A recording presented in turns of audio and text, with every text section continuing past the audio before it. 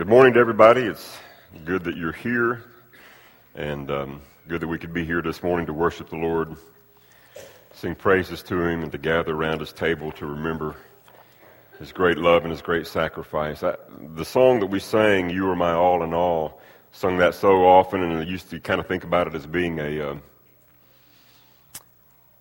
song that we used to sing with the teens in our youth group. And it's different when you're up here leading, and it's different when you're out there sitting. And this morning, as Jim was leading, the men got to that line, and it says, "Taking my sin, my cross, my shame, rising again, I bless your name. You are my all in all." And I tell you, the emotions just swept over me, especially in light of what I want to share with you this morning. Just feel overwhelmed that we have such a wonderful God, that He would take not just the sins of the world, but He would take my sin and my cross and my shame. That's tough when you start out a sermon in tears, isn't it? I've been struggling all week about this morning's sermon. Richie asked me, I guess it was Friday week ago, June the 26th, sent me a text and asked would I like to preach today. And I said, sure, I'd love to. And then later that afternoon, word was passed down to us that our Supreme Court had ruled 5-4 in favor of legalizing same-sex marriages in all 50 of our states. It's already been legal in most of the states, but now it's legal in all 50 of our states. And the thought crossed my mind, here a week from now I'm going to be preaching, and it felt like maybe God was wanting me to speak up and say something about that. And I said, God, I don't want to talk about that. I don't want to broach that subject.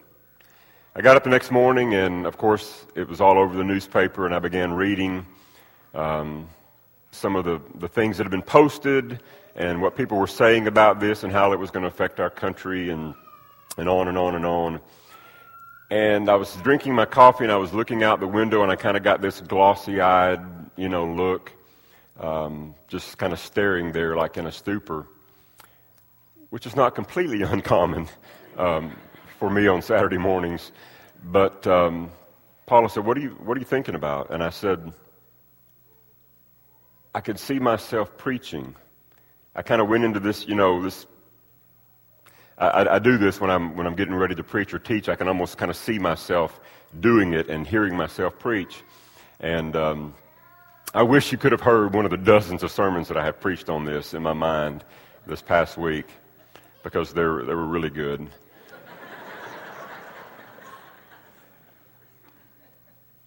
But I said, God, I don't want to talk about that. I don't want to, the last 2 times I preached on prayer, the person of prayer, Jesus, how He got up early in the morning and He went out and to a solitary place and He prayed. And sometimes He would spend all night, the Scriptures say, praying to the Father all night.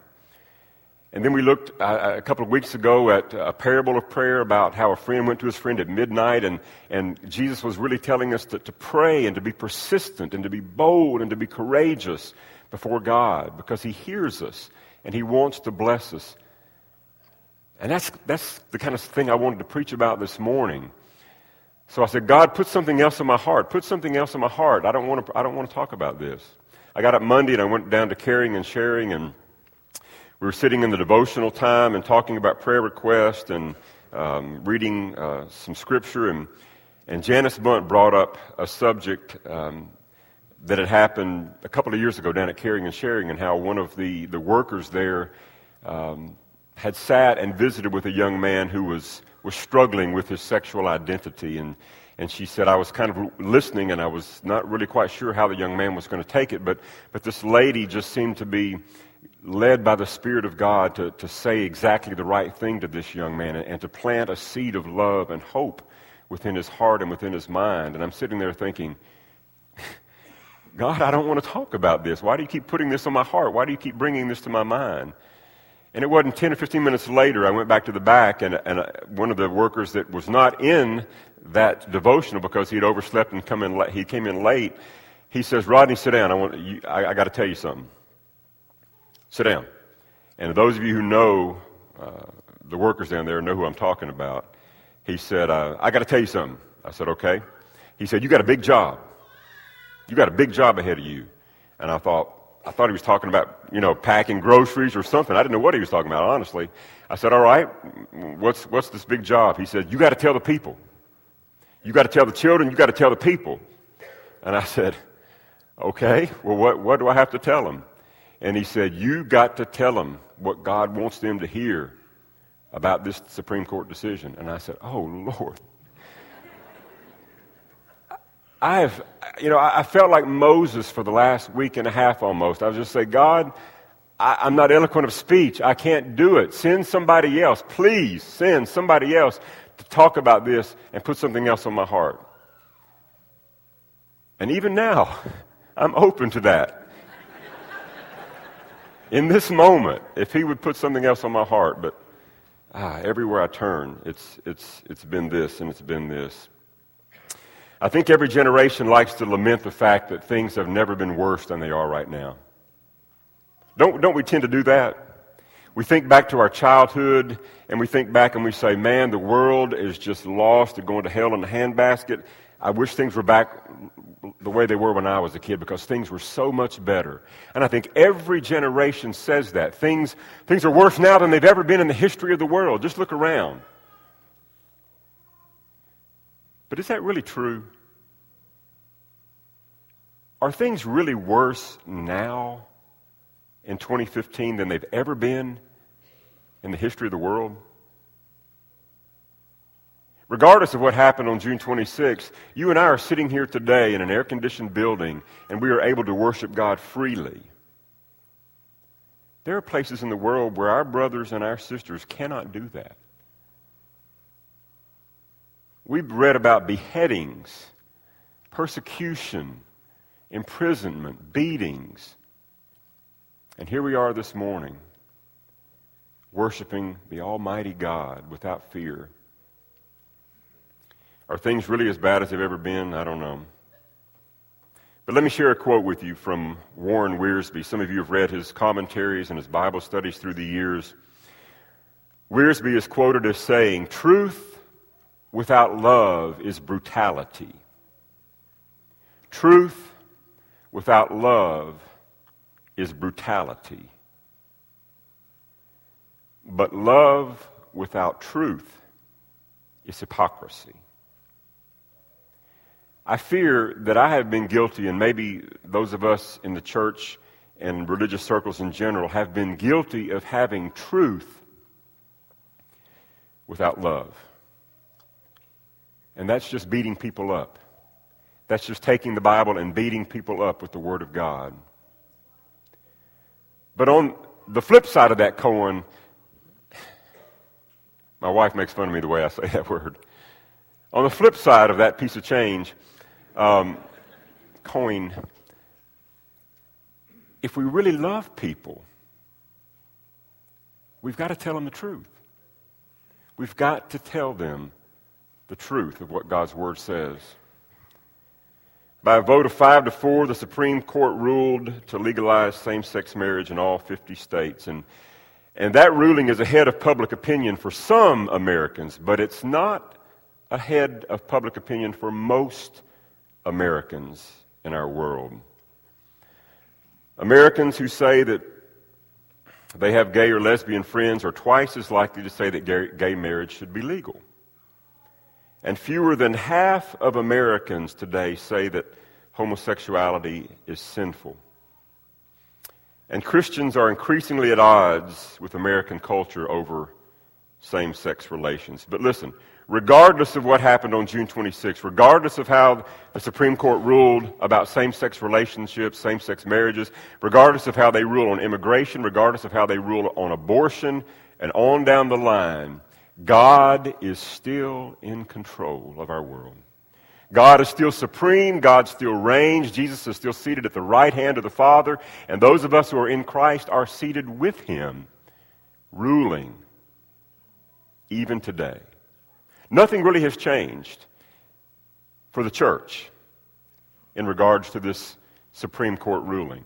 The church is still on mission. The church still has to be on a mission to seek and to save that which is lost. And I think one of the reasons why so many people get so worked up about this and so lathered up about this, and we want to rant and rave and rail about this ruling, is because we really love this earth. We really love this place where we live. And so many times our affections are so ingrained on the here and the now that we have forgotten that there is an invisible kingdom that Jesus has prepared for us. He's gone to prepare a place for us, and this world is not our home. We're aliens here. We are aliens in this country of ours. Our citizenship is not here. Yesterday was the 4th of July, and we love this country. I love this country. We went off and shot fireworks last night out at the Spencer's house, and it was a fun time, and it was an amazing time, and I'm so blessed to have been born and raised and reared in the country that we live in. I've got a passport that shows that I'm an American citizen. I am proud of that. But my real citizenship is not here. I'm an alien here. And as such, we're just passing through. We used to sing that old song, I'd like to stay here longer than man's allotted days and watch the fleeting changes of life's uneven ways. I tell you what, more and more, my prayer is, and listen to me, I've got a lot to look forward to. I've got a son that's getting married in October. I've got another son who's been married for 4 years, and if he's listening to this, I'd like a grandchild sometime soon, you know. I've got a beautiful daughter who is growing up to be a fine Christian woman. She loves music and the piano, and I love to sit and listen to her play, and hopefully she'll be married and have children one day. I've got a lot to look forward to. But more and more, my prayer is, Lord Jesus, come quickly. I don't want to stay here longer than man's allotted days. I really don't. I want to go see Jesus. I want to see my Savior. I want to look upon the face of the one who took my scars and my stripes. Let's take a moment and look at the Scriptures. I want our young people, I want all of us to know what the Bible says about this issue, because I think sometimes we just don't know what the Bible says. The book of Genesis, chapter 18. I don't have any slides this morning. I've been wrestling with this for a long time. So we're just going to look at the Word of God this morning, if that's all right. Genesis chapter 18, you know the story well, hopefully. God has chosen a man named Abraham. And he chose Abraham because he was a righteous man. God spoke to Abraham, and he believed God, and God credited his belief, his faith in what God said as righteousness. And the idea was that God was going to choose a man, and through that man he was going to create a people for himself, a people through whom he would bring the Messiah. Because it was in the bringing and the giving of the Messiah that God would bless all people of all nations from the beginning of time until Jesus comes back. But he had to start with a people for himself. So he calls Abram, he changes his name to Abraham, and he begins to build a nation for himself. We see Abraham's nephew, Lot. Abraham and Lot go separate ways, and Lot goes to live in the cities, Sodom and Gomorrah. And you know that those cities were destroyed. We don't have time to read all of this. But God sent...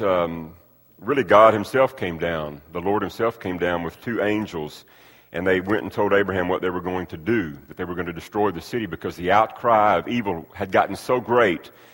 And one of the great sins of Sodom and Gomorrah was homosexuality. So God said, let's tell Abraham what we're going to do. And Abraham begins to really bargain with God. He says, God, if we can find 50 righteous people in the city, will you not spare the city for 50 righteous people? And God says, I'll spare the city for 50. And Abraham says, well, since I've asked you that, what do we say there's only 45? Would you not spare the city for 5 people? What if there's only 45 righteous? And God says, I'll spare the city if you find 45 righteous. Well, what about 40? Okay, I'll spare the city for 40. And then he says, okay, what about 30? What about 20? What if you find 10 righteous people? I mean, Abraham is bargaining with God. And God says, I will spare the city for 10 righteous. But apparently there weren't 10 righteous. And the 2 angels arrived in Sodom. We're in chapter 19 in the evening, and Lot was sitting in the gateway of the city. When he saw them, he got up to meet them, and he bowed down with his face to the ground. My lords, he said, please turn aside to your servant's house. You can wash your feet and spend the night, and then go on your way early in the morning. No, they answered, we will spend the night in the square. But he insisted so strongly that they did go with him, and they entered his house. He prepared a meal for them, baking bread without yeast, and they ate. Before they'd gone to bed, all of the men from every part of the city of Sodom, both young and old, surrounded the house. When they called to Lot, where are the men who came to you tonight? Bring them out to us so that we can have sex with them. Lot went outside to meet them, and he shut the door behind them, and he said, no, my friends, don't do this wicked thing. Do not do this wicked thing. Look, I have 2 daughters who've never slept with a man. Let me bring them out to you, and you can do what you like to with them. I can't hardly wrap my mind around that. I have struggled with this all of my life.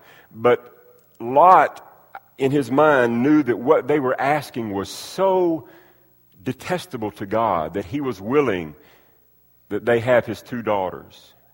That's how bad it was. And he knew that. But they said, no, we don't want your daughters. Get out of our way, they replied. This fellow came here as an alien, and now he wants to play the judge. We'll treat you worse than them. And they kept bringing pressure on Lot, and they moved forward to break down the door. You know the rest of the story. The angels have to take Lot and his family, and they drag him out of the city, and he tells them not to look back, and God rains down fire and sulfur and destroys those 2 cities because of their wickedness, because of the evil. Turn over to Leviticus, if you will. Leviticus chapter 18. Genesis, Exodus, Leviticus. 3rd book in the Bible. Boy, those of you who've been reading through the Bible this year, you get to Leviticus and you just go, oh man, wow. I'm having a hard time making it through Leviticus. It's like rule after rule and law after law, and some of them seem so just kind of abstract. Where is that coming from? Why is that in there? But then we get to chapter 18, and the law is spelled out about unlawful sexual relations. These are things that you should not do. These are things that God does not want for you. Because what God is trying to do, folks, He's trying to set apart a people for Himself. He's trying to set apart a people who will be holy and who will be righteous, and that they will live differently from all the other nations.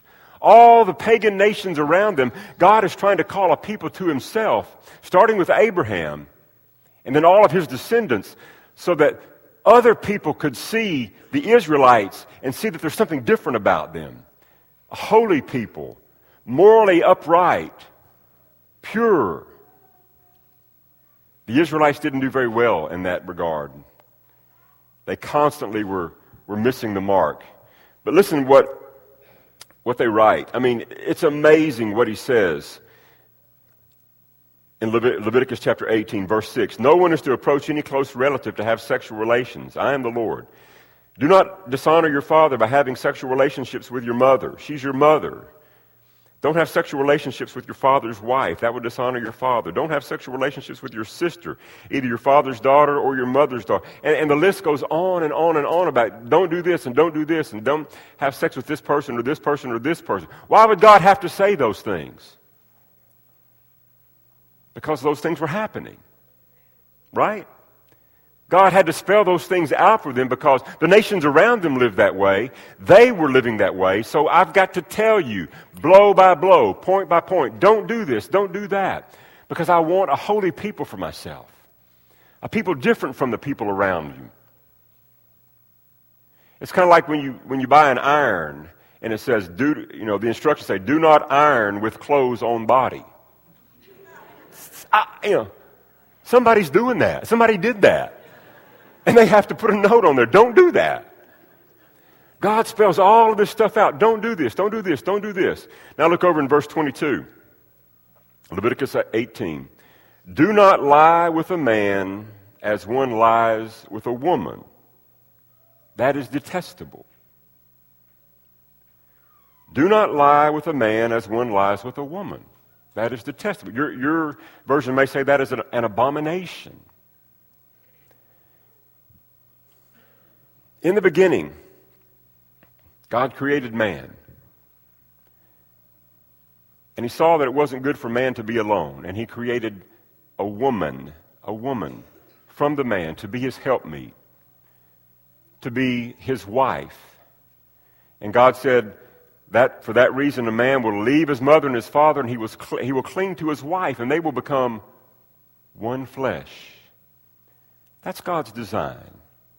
That's God's design for sexual relations, for a man and for a woman to be joined together and to become one flesh. A man being with a man, a woman being with a woman is not God's design. It's unnatural. And he says that to us. Let's turn over to the New Testament. You say, Rodney, that's the Old Testament. That's done away with. That's the old law. We're not under that anymore. And you're exactly right. Colossians 2:14 said, having canceled the written code, which was all of those laws, having canceled the written code that was against us and that stood opposed to us, it says he took it away, nailing it to the cross. But when Jesus died and he took away that written code, he didn't take away moral purity. What he took away was some way of trying to be right with God through obeying law. When Moses gave the law at Mount Sinai, Israel entered into a covenant of law, based on law. God said, if you will keep these laws, I will be your God and you will be my people. So Jesus took that covenant of law away, and we are not under that covenant any longer. That's right. But the moral code didn't go away. Look at 1 Corinthians chapter 6.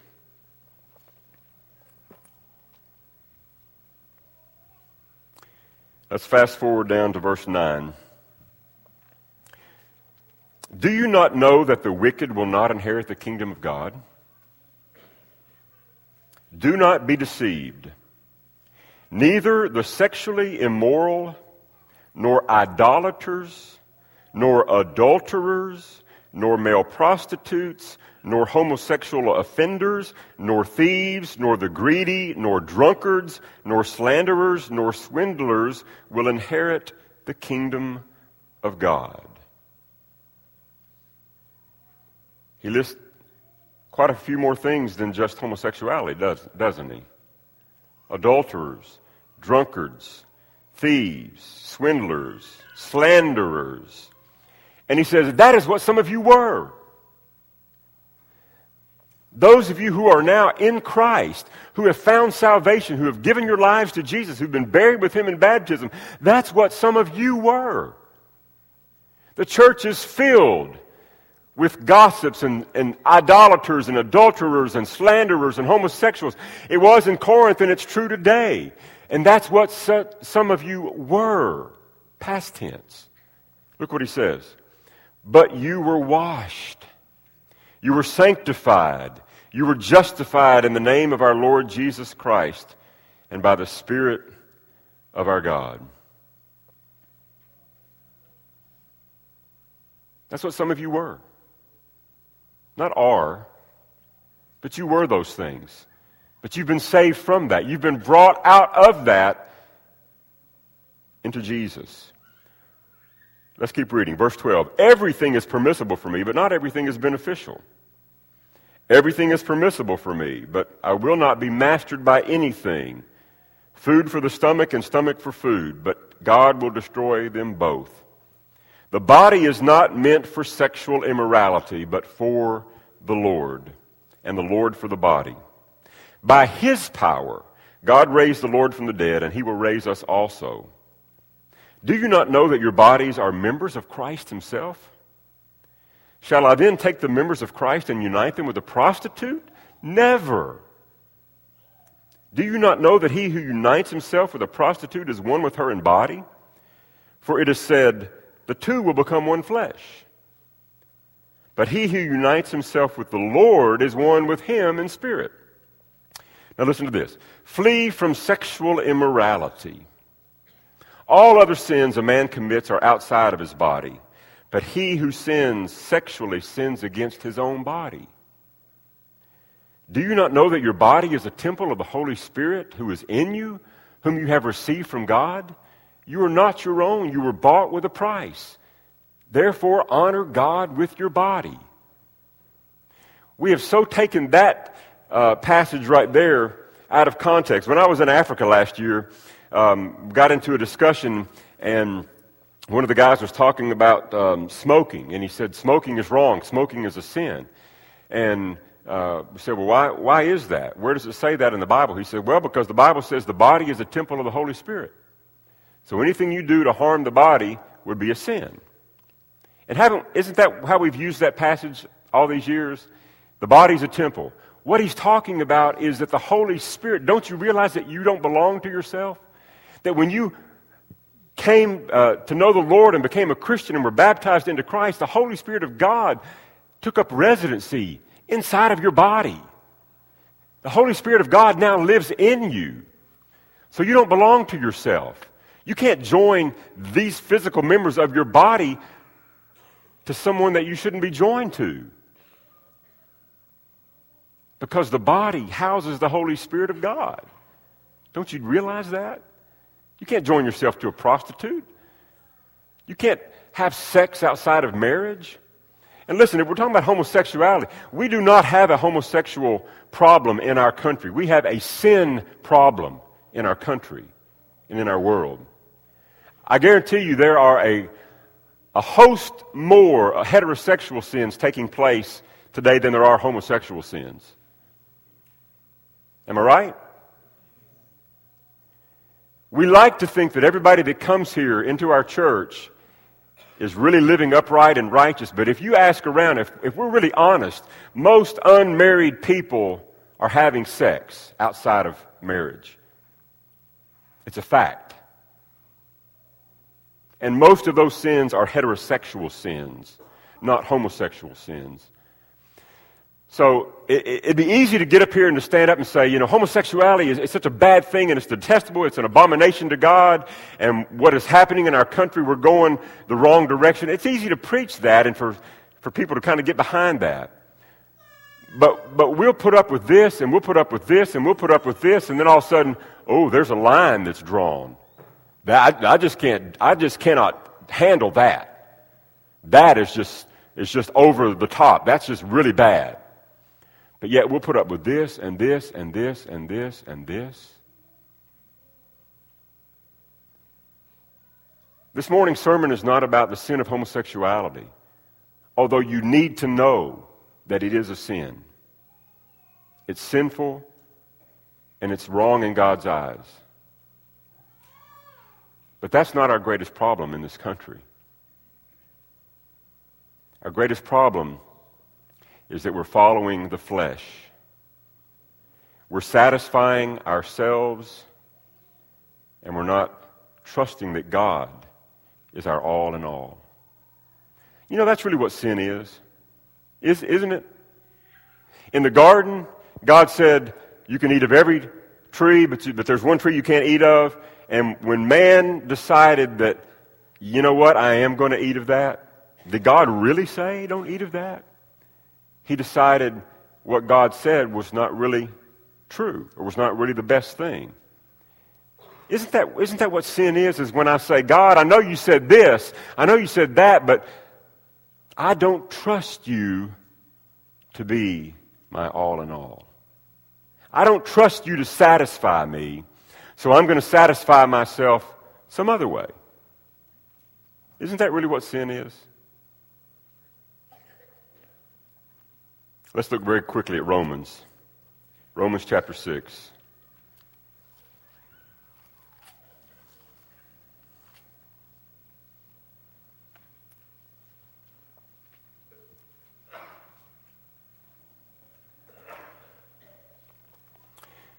Let's begin in verse 11. In the same way, count yourselves dead to sin, but alive to God in Christ Jesus. Therefore, do not let sin reign in your mortal body so that you obey its evil desires. Do not offer the parts of your body to sin as instruments of wickedness, but rather offer yourselves to God as those who have been brought from death to life, and offer the parts of your body to Him as instruments of righteousness. For sin shall not be your master, because you are not under law, but under grace. What then? Shall we sin because we're not under law, but under grace? Shall we just keep on sinning? By no means. No. No way. Don't you know that when you offer yourselves to someone to obey him as slaves, you are slaves to the one whom you obey? Whether you're slaves to sin, which leads to death, or to obedience, which leads to righteousness. But thanks be to God that though you used to be slaves to sin, you wholeheartedly obeyed the form of teaching to which you were entrusted. You have been set free from sin and have become slaves to righteousness. Slaves to righteousness. That's an odd term, isn't it? We become slaves to righteousness because of what Jesus has accomplished. I want to share very quickly, and I know I've gone too long already. Kerry Newhoff is a preacher and a pastor up in Canada, and I have found some of what he has said about this subject to be very thoughtful and very insightful. Let me share a couple of highlights. He says, the church has always been countercultural. The church has always gone against the culture of the day. That has not changed. What happened with the Supreme Court ruling is no different. Christians have always gone against the tide when it comes to culture. Secondly, he says it's actually strange to ask non-Christians to hold Christian values. Think about that for a second. How strange is that for us to expect non-Christians in the world to act like Christian people? They've not obeyed the gospel. Why would we expect them to live as such when we ourselves struggle to live that way?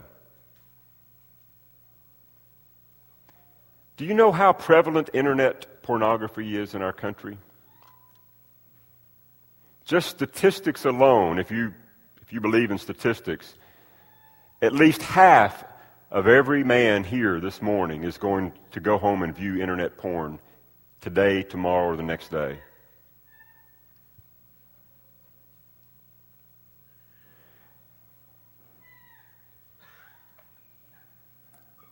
Is that true? Yeah, it is.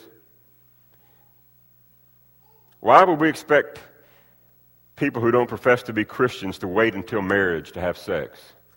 Why would we expect them to clean up their language or to stop smoking pot or to be faithful to one person for life? Why would we expect that? They're not Christians. We as Christians need to cast the plank out of our own eye so that we can help somebody else get that speck of sawdust out of their eye. Jesus never said, don't help them get the speck of sawdust out, but he said, you need to deal with your own problems first so that you can help other people.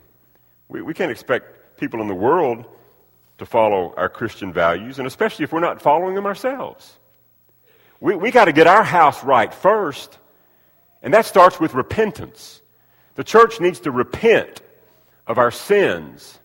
Get on our knees before God and say, God, forgive us, cleanse us, help us to be more like Christ. So that when the world sees us, they don't see hypocrisy. They see men and women living good, moral, upright lives before them. So that we'll have a testimony with which to talk to them about. He says, you've been dealing with sex outside of traditional marriage for a long time. We've already broached that subject. He says the early church never looked to the government for guidance.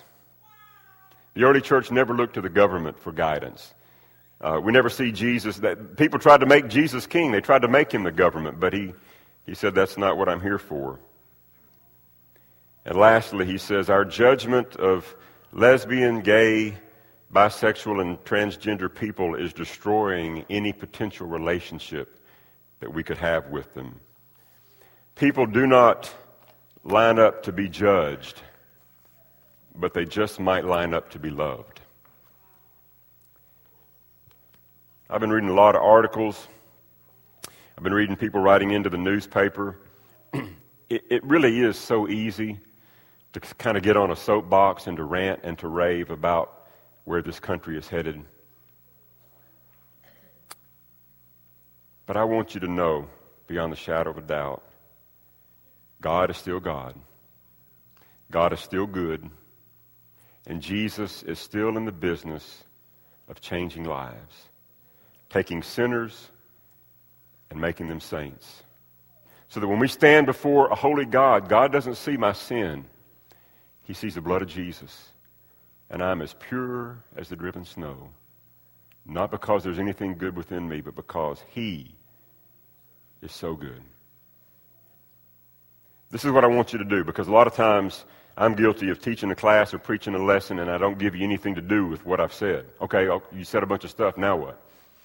What I want you to do this next week is every time you turn the news on and there is something about homosexual marriage, same-sex marriage, people adopting children, every time you pick up the newspaper and there's another article, every time you log on and your homepage has got an article, I want you to stop. For the next 7 days, would you stop and say a prayer right then and say, God, would you help these people? Would you help me be a witness as I have opportunity? And Father, I love these people and I want them to come to know that love. Would you do that? Every time it crosses your mind, every time you read an article, every time you log on the internet, every time it comes on the nightly news and they're talking about this subject, would you stop and pray? Let's do that right now. Father God, Father, we love you so much, and Father, you've given us your word and you've laid out your plan for our lives, for the way you'd have us to live, and Father, we fall so short of that. Every one of us, Father, has sinned and fallen short of your glory. And Father, how dare we look down our nose condescendingly at someone else because of their sin when we've got a plank in our own eye that we need to cast out first. Father, would you forgive us? Would you remove our sins as far as the east is from the west so that we could have a testimony to the world, so that we won't be living lives of hypocrisy, but that we can say truly that Jesus is the Lord of our lives and we've given up our bodies to serve Him. Father, if there are those who are struggling with same-sex attraction, if there are those who are struggling with being attracted to the opposite sex in ways that they shouldn't, Father, for whatever sin we're dealing with this morning, would you help us? Would you give us strength by your power, by your Spirit to overcome for your glory? This is our prayer in the name of Jesus. Amen. We offer the invitation this morning. If you are outside of Christ, if you've never given your life to Jesus Christ, really nothing that I've said matters. Only those who can call God Father will be saved. If you need to put Jesus on in baptism, to be buried in Christ, to have your sins washed away, We'd love to do that this morning. If you want to know more about what it means to be a Christian, come. Let's stand and let's sing. On bended knee.